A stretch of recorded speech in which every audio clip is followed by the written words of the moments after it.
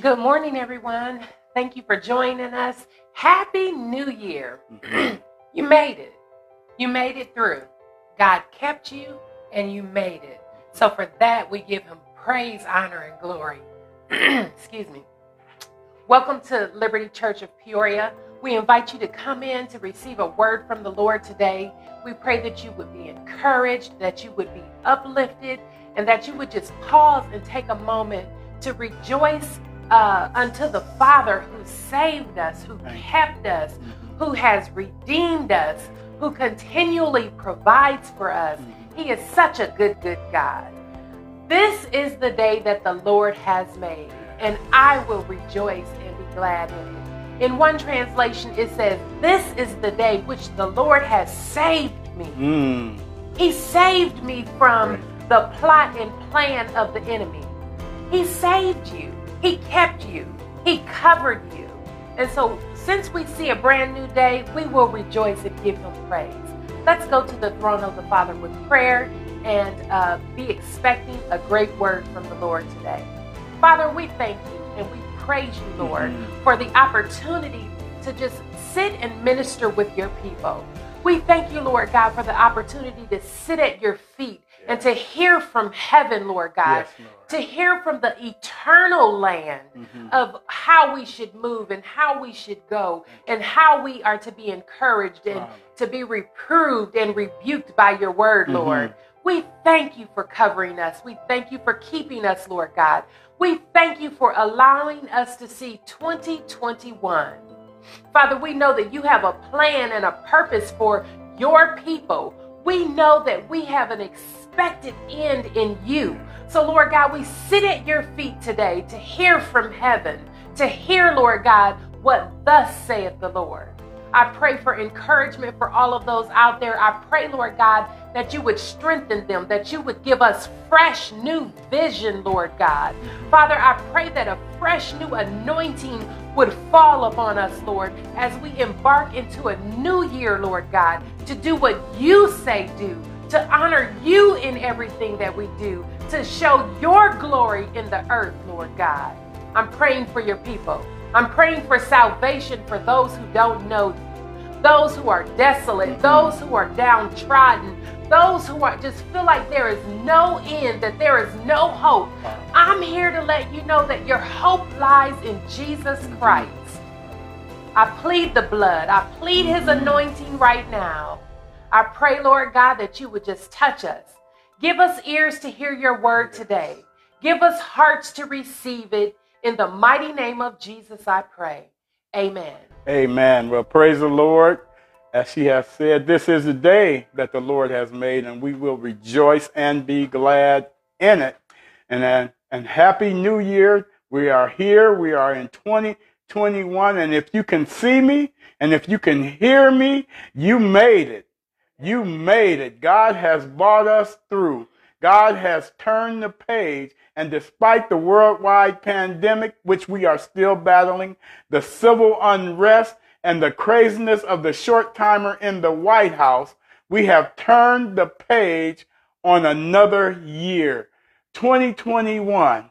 But I'm not going to stay here very long because we have a lot to get to on today, because I am still under a prophetic mandate. A prophetic mandate. A prophetic mandate is an authoritative command from the Lord. It is an authorization, an order. It's a commission at the direction of God, the Holy Spirit, through the Word of God. And the Bible is not just the Word of God. It's the voice of God in print. Now, the mandate, the prophetic mandate that I am under is not based on man's calendar. It is based in and on God's prophetic calendar, set from God's prophetic clock. In other words, time is winding up. And God has declared that 2021 is the year of transition. That's what he told me. It's the year of transition. And the foundation scripture comes from 2 Corinthians chapter 3 and verse 18 from the New King James. It says this: "But we all, with unveiled face, beholding as in a mirror the glory of the Lord, are being transformed transformed into the same image from glory to glory, just as by the Spirit of the Lord. And as you know, our mission for Liberty Church is being transforming believers into disciples. So we are moving. We are in transition. We are going from glory to glory. Now, transition means movement. It means passage. It means change from one position, state, stage, subject, or concept. It means movement. It means passage. It means to change from one position, state, stage, subject, or concept. In music, it means from passing one key to another. It means modulation. In movie making, it means to move from one scene to another. Now, as the church, we need to be prepared for the transition before the next dispensation. And I'm going to tell you in a minute what I'm talking about. And prayerfully, as God leads, we'll make it more clear. The church needs to be prepared for transition before the next dispensation. And part of the preparation is to first understand where we are. Okay? Where we are. I'm glad you asked. We are in the grace dispensation. We are in the grace dispensation. Now, I need you to hang with me so that we can have the right concepts as we go where God is leading us today. Because when you start with the wrong concept, it will lead you to misconception.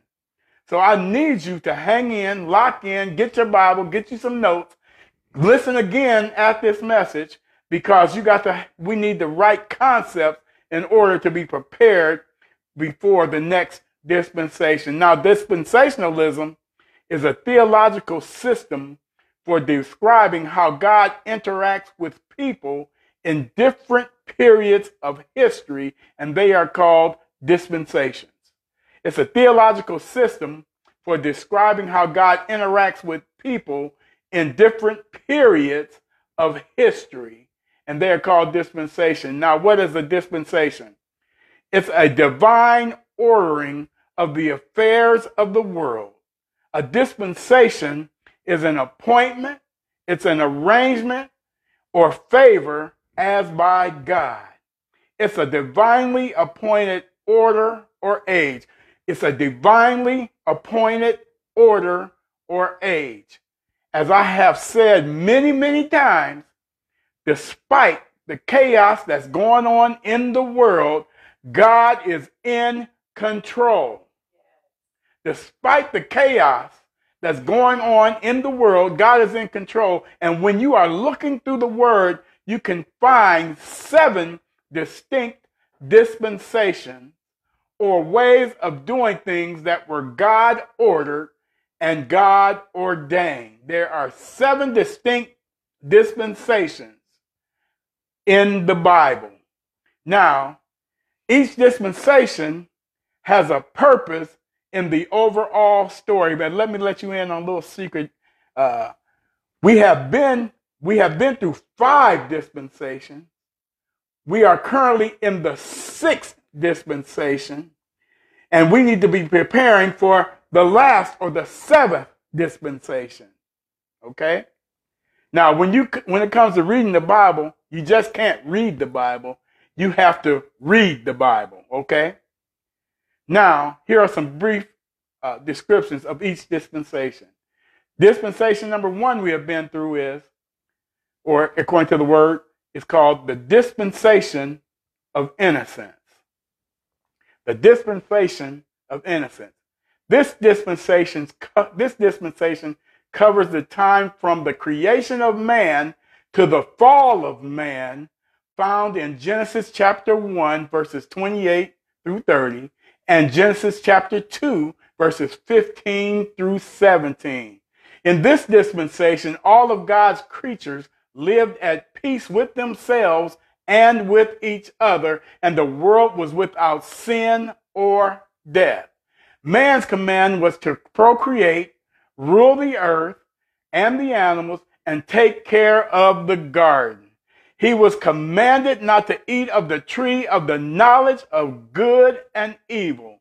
But Eve and Adam disobeyed this command and were expelled from the garden as punishment, ending the dispensation of innocence, and because mankind was no longer innocent. The dispensation of innocence. The next dispensation came, it's called the dispensation of conscience. The dispensation of conscience. The expulsion from the garden began this dispensation. It was a time when man was left to rule himself by his own will and conscience, both of which had been tainted by sin, right? Because of what Adam and Eve did, or even Adam did. It was a disaster, and it ended in disaster, the worldwide flood. This dispensation is found in Genesis chapter 3, verses 8 through chapter 8, verses 22. During this dispensation, man became so wicked that every intention of the thoughts of his heart was only evil continually, and God regretted making man, and he was grieved in his heart. During this dispensation. This was also a time when fallen angels married human women and produced giant and evil offspring called Nephilim, fallen or mighty ones, according to Genesis chapter 6, 1 through 4. God chose to end humanity with the flood and begin again with Noah and his family, as written in Genesis chapter 6, verses 11 through 18. This dispensation lasted about 1,600 years. The dispensation of conscience. The next dispensation is the dispensation of human government. The dispensation of human government. The dispensation of human government began just after the flood. God made promises and gave commands to Noah and his family. God promised not to curse the earth again and never to flood it again. He commanded Noah and his sons to repopulate the world and scatter across the earth, and he allowed them to use animals for food. Remember, in the dispensation of innocence, God told Adam and Eve to tend the garden, and be in control of the animals, which alluded to the fact that they were vegetarians. But in this dispensation, he told Noah that they could use animals for food. Noah's descendants failed to fill the earth as was commanded, and instead worked together to build the Tower of Babel in Genesis chapter 11, verses 1 through 9. And God had to counter this action. How? By confusing their languages, creating different nations and cultures that later spread to different areas. They didn't do it as God did it, so God had to do something to deal with the action of building this tower, because they were trying to build it to heaven, if you remember the story. This was the beginning of human government. Next dispensation is the dispensation of promise. The dispensation of human government lasted until the call of Abraham. The call of Abraham, the lives of the patriarchs, and the enslavement of the Jewish people to Egypt all fall under the dispensation of promise. This was the time Abraham's descendants waited for the promise that was given to Abraham, that God would make his descendants a great nation and give them their own land, according to Genesis chapter 12, verses 1 through 7. And this dispensation ended with the exodus of the Jews from Egypt. Once they left Egypt, they were officially a nation led by God into the wilderness toward the promised land. Now, the next dispensation, I'm getting there. I'm putting all this foundation for you, because you need to understand where we are. The next dispensation was the dispensation of law. The dispensation of law lasted almost 1,500 years, beginning with the Exodus and ending with the crucifixion and resurrection of Jesus Christ. The delivery of the Ten Commandments and the Mosaic Law found in Exodus chapter 19 through Exodus chapter 23 outlined the standard of perfection that God required from his people, and it included the instructions about temple worship and sacrifices. This was the age of priests, prophets, and kings, both good and evil.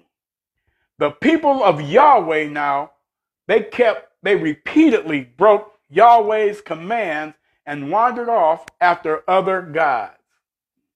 It is important to note that the strict following of commandments was never as important to God as mercy and being faithful to him.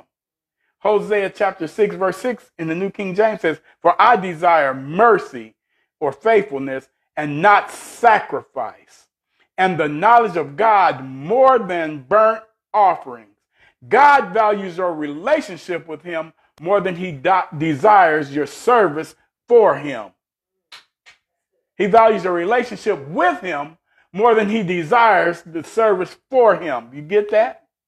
The law was given to show the people that they needed to depend on God and to trust him to save them rather than trusting themselves, their own goodness, or other gods for salvation. And I want to get this right, and I want you to hear me. God has never expected perfection. If he did, he would not have provided the sacrificial system as a way for man to say, "Yes, I have sinned." Here is a symbol of my need of forgiveness and atonement through the law. Remember, they had to sacrifice animals. That was their way to show their symbol for their need of forgiveness and atonement. Now, the next dispensation, which is the sixth one, and the one we will be focusing on today because we are in this one, that is the dispensation of grace. The dispensation of grace. Now, as I mentioned before, well, I didn't mention it. The dispensation of grace started at the resurrection of Jesus Christ, and it continues today. It is the new covenant in Christ's blood according to Luke chapter 22, verse 20. This dispensation is also called the church age. And scholars believe that the entire dispensation, more than 2,000 years, occurs between the 69th and 70th weeks in Daniel chapter 9, verse 24. Atonement was provided on the cross once and for all for any who would believe, Abraham's children, for anyone who would believe. Abraham's children are all those who have faith, including Gentiles, which means it's you and me, according to Hebrews chapter 10, verse 10, Romans chapter 5, verse 1, Romans chapter 3, verse 29 through 30, and Galatians chapter 3, verse 7 and 29. Hebrews chapter 10, verses 10, and then also you can throw in verse 14. Romans chapter 5, verse 1. Romans chapter 3, verse 29 through 30. And Galatians chapter 3, verse 7 and verse 29. But during this dispensation, which the other dispensations did not have, we have the Holy Spirit. We have the Comforter with us. And he indwells believers according to John chapter 14, verses 16 through 26. Dispensationalists believe that the dispensation of grace will end with the rapture of the church found in 1 Thessalonians chapter 4, verses 13 through 18, and then in Revelation chapter 3 and verse 10, and then the tribulation, the 7 years when those who dwell on the earth will experience God's judgment and wrath. we need to prepare. We need, as the church or as believers, to be prepared for the return of Christ, because after we are raptured off the earth, and after a period of time, the seventh dispensation will be initiated, and that's the millennial kingdom of Christ. We're not going into that because we're talking about the sixth dispensation, which is the dispensation of grace. But for the sake of time, I'll just point out that this dispensation, the millennial kingdom of Christ, will begin with the defeat of Satan and will usher in 1,000 years of peace where Christ will reign on the earth, according to Revelation chapter 20. So I had to say all that to say this. We have been through 5. We are in 6, working toward the 7th, all right? We are in the dispensation of grace. We are in the church age. This is the age of the church.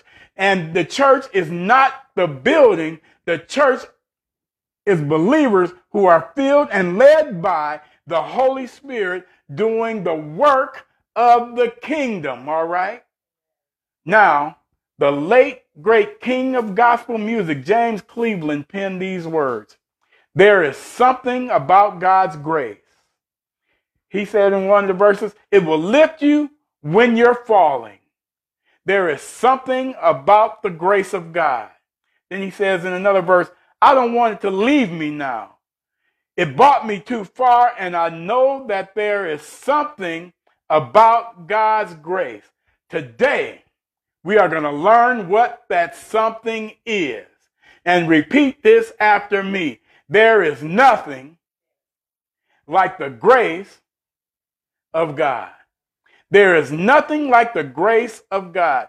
Grace, as described by Dr. Tony Evans, is the inexhaustible goodness of God, which he freely bestows or gives as a gift to human beings, which is undeserved, unearned, and unable to be repaid. The grace of God is undeserved, it's unearned, and it's unable to be repaid. Grace is God's unmerited favor. I'm sure you heard that before. Grace should serve as a believer's motivation for righteous living and good works. And your attitude for God's grace should provide the moving force for obedience, worship, and fellowship with the Lord. Your personal power and strength becomes perfected as you experience a greater level of God's grace. You hear me? Your personal power and strength becomes perfected. That's the perfection that God wants. He wants you to get he wants you to experience a greater level of his grace. How do you do that? By knowing that it's a gift that comes from him. And this is how God uses his grace. He uses his grace to save you. He uses his grace to save you. Let's go to Ephesians chapter 2. Ephesians chapter 2. God uses his grace during this grace dispensation to save you and to save me. Well, how do you know? Let's read Ephesians chapter 2, starting at verse 1. He says, and you hath he quickened who were dead in trespasses and sin. Verse 2 says, where in time past you walked according to the course of this world, according to the prince of the power of the air, the spirit that now worketh in the children of disobedience. Verse 3 says, among whom also we all had our conversation in times past in the lust of our flesh, fulfilling the desires of the flesh and of the mind, and were by nature the children of wrath, even as others. Verse 4 says, but God, who is rich in mercy, for his great love wherewith he loved us. Verse 5 says this, even when we were dead in sins, or dead because of our sins, he hath quickened us together with Christ. for by grace you are saved. And hath raised us up together and made us sit together in heavenly places or realms in Christ Jesus, that in the ages to come he might show the exceeding riches of his grace and his kindness toward us through Jesus Christ. Verse 8 says, for by grace are ye saved through faith, and that not of yourselves, it is what? Gift of God, not of works, lest any man should boast. There it is. For we are his workmanship, or we are God's masterpiece, created in Christ Jesus unto good works, which God hath before ordained that we should walk in them. Now, when someone gives us a gift, is the appropriate response to that gift is to say, that's nice, or how much do I owe you? No, the appropriate response is to say what? Thank you. Yet how often do believers, even after they have been given the gift of salvation, feel obligated to try and work their way to God? Now, you need to understand this. Your salvation and even your faith are gifts that come from God. And your response should be gratitude, praise, and joy, not trying to work your way back to him or work your way trying to earn a free favor or gift or something else that he's already given you. Now you become a Christian, as it said, through God's unmerited favor. For by grace are ye saved, not by works. That is the definition of grace. You don't become one because of any effort, ability, an intelligent choice, or an act of service on your part. This grace is only available through faith. And if grace is what God deposited for you, faith is the way you make that withdrawal. You hear me? If grace is what God deposited for you or gave you, put in the bank for you, your faith is the way to make that withdrawal. Not your works, it's your faith. Hallelujah. Let me tell you this. This is your life before and after Christ. Before you were dead because of sin, but after you were made alive with Christ. Before you were under God's anger, but after you were shown God's mercy and given salvation. Before you followed the ways of the world, but after you stand for Christ and truth. Before you were God's enemy, but after you became his child. Before you were enslaved by the devil, but after you were free in Christ to love, serve, and sit with him. You hear me? You were once enslaved by the devil, but now since you received Jesus as your Savior, God's free gift of grace, you are free to love, serve, and sit with him, a place of honor. Before you followed your own evil thoughts and desires, but after you were raised up with Christ to glory. There is nothing, absolutely nothing like God's grace. And he uses his grace to save you. And he uses his grace to support you. Let's go to Romans chapter 5. There is nothing like God's grace. Romans chapter 5, and we're going to look at verse 1 and we'll keep reading. It says this. Chapter 5, verse 1 and 2. Therefore, being justified, or just as if you hadn't sinned, by faith, we have peace with God through our Lord Jesus, by whom also we have access by faith into this grace wherein we stand. God supports us with his grace. We stand in grace. We stand on grace and rejoice in hope of the glory of God. Now, the dynamics of God's grace speak these truths. God has been reconciled to the world, to us, through Jesus' sacrifice, according to verse 10. We have received unmerited favor and unconditional acceptance no matter what we have done, according to Ephesians chapter 1 and verse 6. The empowerment that his grace gives you, let me put it this way. We receive empowerment that flows through his grace so that we can complete the task that he gives us or walk in the purpose that he gives us to serve out in time, according to 1 Corinthians 15 and verse 10. Now, taken together, these truths bring you to a place as a believer of genuine freedom, where you are free to obey God, not to obtain his favor, because he has already given you. You hear me? His favor. You are free to obey him, not to obtain favor, but you have already been given his favor, which should spur you into obedience, because you know that you have already received his grace and you already have his favor on your life. Praise God. And within his unconditional acceptance given to you because of what Jesus done, this is really important.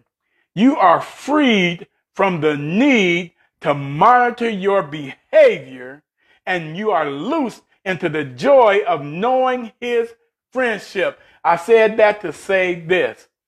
You don't have to monitor your behavior if you're living the God kind of life. In other words, you're going to try to live your life to please God, not monitor and hold and continually focus on what you do or what you are not doing. Why? Because when you focus strictly on your righteousness, you'll divert your attention from his loveliness, which will ultimately erode your dependence on him to produce beauty in you, his character. Let me put it this way so that you can get an understanding. When you focus on every step that you're taking, you are taking your focus off of him. Because when you're focusing on him, you will make the right steps, doing the right decision, because you'll walk in the wisdom that he gives. Seek you first the kingdom of God and all his righteousness. And as you're seeking his kingdom first, you don't have to worry about the steps that you're taking, because your steps will be ordered from him. Hallelujah. Yeah. His grace frees you from wearying, self-generated endeavors and releases you to allow the Holy Spirit within you to will and to do for his good pleasure. In other words, it'll free you from taking on tasks that are not yours, because you'll receive what he has to give you as you allow the Holy Spirit to will and to do for his good pleasure. There is nothing, absolutely nothing like God's grace. His grace will support you because you're standing on it. And every step you take, you're stepping on grace. Every race you run, the race you're running on roads paved by grace. Praise God. There's nothing like God's grace. He'll use his grace to teach you too. Let's go to Titus. Chapter 2. Titus chapter 2. He uses his grace to save you. He uses his grace to support you. He uses his grace to teach you. Titus chapter 2. And we'll look at verse number 11. Starting at verse 11, it says, "For the grace of God that bringeth salvation hath appeared to all men, teaching us that, denying ungodliness and worldly lust, we should live soberly, righteously, and godly in this present world, looking for that blessed hope and the glorious appearing of the great God and our Savior, Jesus Christ, the King. He gave himself for us that he might redeem us from all iniquity and purify unto himself a peculiar people, zealous of good works. Verse 15 says, these things speak and exhort and rebuke with all authority. Let no man despise thee. No one, as I've said before, in a different way, is beyond God's rescue. No matter who he or she is or what he or she has done. In fact, I want you to take note of this, that the worst people in society are exactly those whom God seeks for his rescue project. God don't want you seeking at those that are already fixed up. He wants you seeking those who are actually the worst from your viewpoint so that God can bring out his best in them. Hallelujah. And the grace of God appeared and emerged out of the shadows of the law. Let's go quickly to John chapter 1. John chapter 1. John chapter 1. And we're going to start at verse 14. It says, and the word was made flesh and dwelt among us, and we beheld his glory. The glory as of the only begotten of the Father, full of grace and truth. John bare witness of him and cried, saying, this was he of whom I spake. He that cometh after me is preferred before me, for he was before me. And verse 16 says, and of his fullness have all we received, and grace for grace. For the law was given by Moses, but grace, or God's grace and truth, came by Jesus Christ. Let me put it where you can get it. Grace is not just a doctrine, it's a person. Grace has a name, and that name is Jesus Christ, your King and Savior, who says, come to me. He was full of grace and truth. Why? Because he is grace and truth. God so loved the world that he what? Gave his only begotten son. He gave us his grace. Yes. Jesus, who was full of grace and truth because he was grace and truth. Grace will grow you in godliness, and it will increase your victory over sin. So in other words, you got to get full of Jesus Christ. Yes. Because grace is not just a doctrine or a feeling. Grace is Jesus Christ himself. Ooh, thank you, Lord. God's grace is personified in the person and work of Jesus Christ, and is the foundation for both justification and sanctification, since it enables good works that you are commanded to do. There is nothing like God's grace. Yes. Can't nobody do me like Jesus. Can't nobody do me like the Lord. Can't nobody do me like God's grace. Yes. Jesus. But God's grace will not only teach you, it will discipline you. It will discipline you. Let's go to Hebrews chapter 12. We are in the grace dispensation. This is the church age. The grace dispensation is not for our use. It's for God to use us in this time. And he uses his grace to save us, to teach us, to support us. He uses his grace to discipline us. All right, let's go to Hebrews chapter 12. There it is. It says, and I'm going to just start at verse 1 because I like verse 1 and 2. Wherefore, seeing we also are compassed about with so great a cloud of witnesses, let us lay aside every weight and the sin which does so easily beset us, and let us run with patience the race that is set before us. We can do that. Why? Because we're stepping on grace. Looking unto Jesus, who is grace, I'm throwing that in there, the author and finisher of our faith, who for the joy that was set before him endured what? The cross, despising the shame, and is set down at the right hand of the throne of God. For consider him that endured such a contradiction of sinners against himself, lest ye be weary and faint in your mind. Verse 4 says, you have not resisted unto blood, striving against sin. Verse 5 says, and you have forgotten the exhortation which speaketh unto you as unto children. My son, despise not the chastening of the Lord, nor faint when thou art rebuked of him. Verse 6 says, for whom the Lord loveth, he does what? Chasteneth. And he scourgeth, or punishes, every son whom he received. Verse 7 says, if you endure chastening, God dealeth with you as what? With sons. For what son is he whom the Father chasteneth not? In other words, which son is he who don't get a whooping? But if you be without chastisement, whereof all are partakers, then you are bastards or illegitimate and not sons.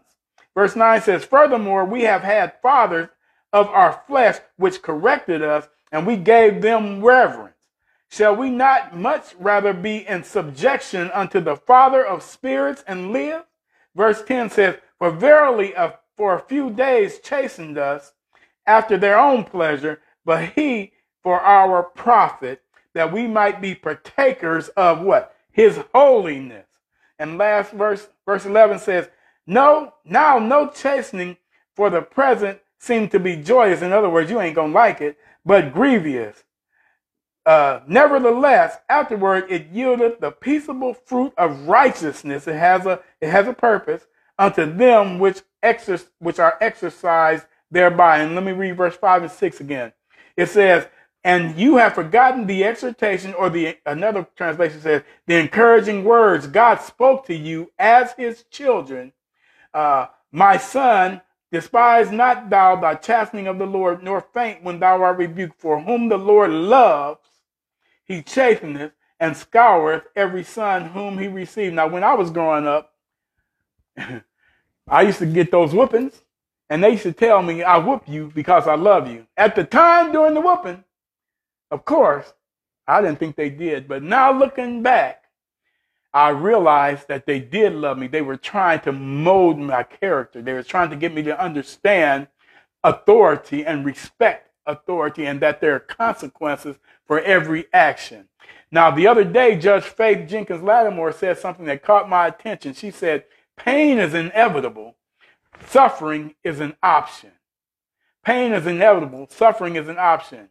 The writer here is quoting Proverbs chapter 3, 11 and 12, and encourages them to endure suffering as discipline because God is treating them as sons.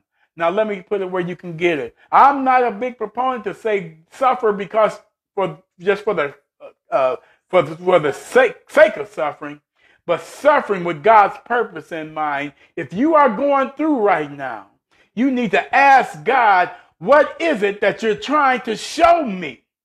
And I'm willing to endure this suffering so that I can draw closer to you, so that I can be who you need me to be during this church age. Because I can't be who you need me to be during this church age just as I am. And I need the discipline that you're giving me right now to show me the right way. Discipline includes both positive and negative repercussions, instructions, and corrections. As parents, we are commissioned to instruct our children and to train them to live with wisdom. But when that child is disobedient, a loving parent should also discipline them, not be their friend. God is our friend, yet and still, he is our heavenly Father. And as our heavenly Father, he has the right to discipline those that are his. And if you are a believer, if you have received Jesus as your Lord and Savior, you have now become a son or a daughter, which gives God the right to discipline you. And if as a parent we take that matter seriously, how much more does God take it seriously? God is a perfect parent who disciplines his children perfectly. verse says, but if you are without chastisement, whereof you are all partakers. I'm reading a different translation. If God doesn't discipline you as he does with all his children, it means you are illegitimate and not really his children at all. Illegitimate children in ancient Rome had no rights and could not be beneficiaries of an inheritance. If you are an illegitimate child, you don't have a right to God's inheritance, to be a partaker. The Greek term for partakers is the same word as companion or partner.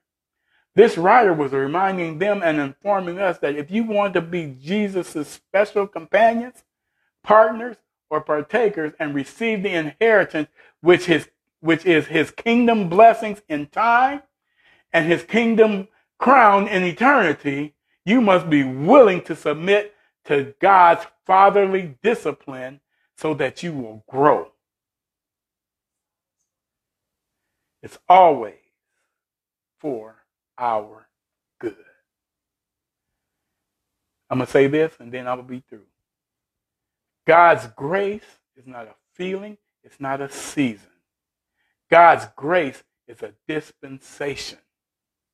And there is nothing like God's grace. We are in the church age. And God is going to send Jesus back for his church. The church is not limited to the building. The church are a special people, a peculiar person. That's you and me. That's believers who are willing to be transformed into disciples. And part of that transformation process must be discipline. God uses his grace to save us, to support us, to teach us, and to discipline us. There is nothing like God's grace. Amen. Father, we just thank you for your grace. And as we grow into deeper knowledge of your grace, we ask you, God, to continue to show us, lead us, guide us into your truth, Lord. And we understand that Jesus is grace, full of grace and truth, because he is grace and truth and full of it. Lord, I pray right now, God, for those who are listening under the sound of my voice, who are watching this broadcast. If you don't know him, get to know him today and receive him as your Lord and Savior. All you have to do is say, Lord Jesus, come into my heart. Take control of my life. I want to live my life for you. Satan, you should have got me when you had me. I rebuke you now. Holy Spirit, teach me, lead me, guide me into everything that God would have me to be during this dispensation. In Jesus' name, amen. If you are one of the ones that have stepped back because of whatever reason from God, this is your time to get reconnected to him. If 2020 didn't show you nothing else, it should have shown you how much you need God. And if you hear me, see me, wave your hands, heard this word, get reconnected to him. And let nothing or anybody keep you from him, because God sent Jesus to die for us to have a relationship. And that's what he wants. He wants a relationship. It's not about sacrifice and all of that. That comes, but it's about relationship. And if you'd like to sow into our ministry, please follow the link below or mail it to 2828 West Flint Street. Zip code is 61604. And also, if you'd like to listen to this or any other teachings, please go to Spotify, Apple Podcasts, Breaker, Google Podcasts, Overcast, Pocket Cast, Radio Public, and YouTube. And I encourage you to go back and listen to this as well as others, but this specifically, because as we go forward in this year, you're going to need to know about grace. And I would also like to give a special thank God to Minister Cynthia Green, who lives in Atlanta but is still part of our ministry, the media ministry, who makes all of those outlets possible. Thank God for that. Please be in prayer for all who are battling COVID, including our nephew DeJuan, who's battling right now. Pray for him. Pray for all of those who are going through it right now. And also, please pray for those who have lost loved ones because of COVID and other situations and circumstances. Please pray for them. Pray for our frontline workers, nurses and doctors, and all those who have been dealing with this for months and months and months. Please pray for those. And also, I encourage you to continue to wear your mask, socially distance, and wash your hands, even if you get the vaccine or even if you have received it. Continue to be safe. Be careful, not fearful. Be prayerful overall. And let us not leave with malice in our hearts, but let us leave with love for one another. Let us leave with a prayer, not for ourselves, but for others. You are blessed in the city. You are blessed in the field. You are blessed going out. You are blessed coming in. The enemy, he comes in one way, but he has to flee 7 ways. Why? You are blessed. You have God's unmerited favor if you are a believer. You are the head and not the tail. You are above and not beneath. You are the lender and not the borrower. So I speak life to you in 2021. I speak life to your family in 2021. I speak life to your finances in 2021. I speak life to your health in 2021. Be blessed, Larissa, and I love you very much. Please join us next week. Blessings.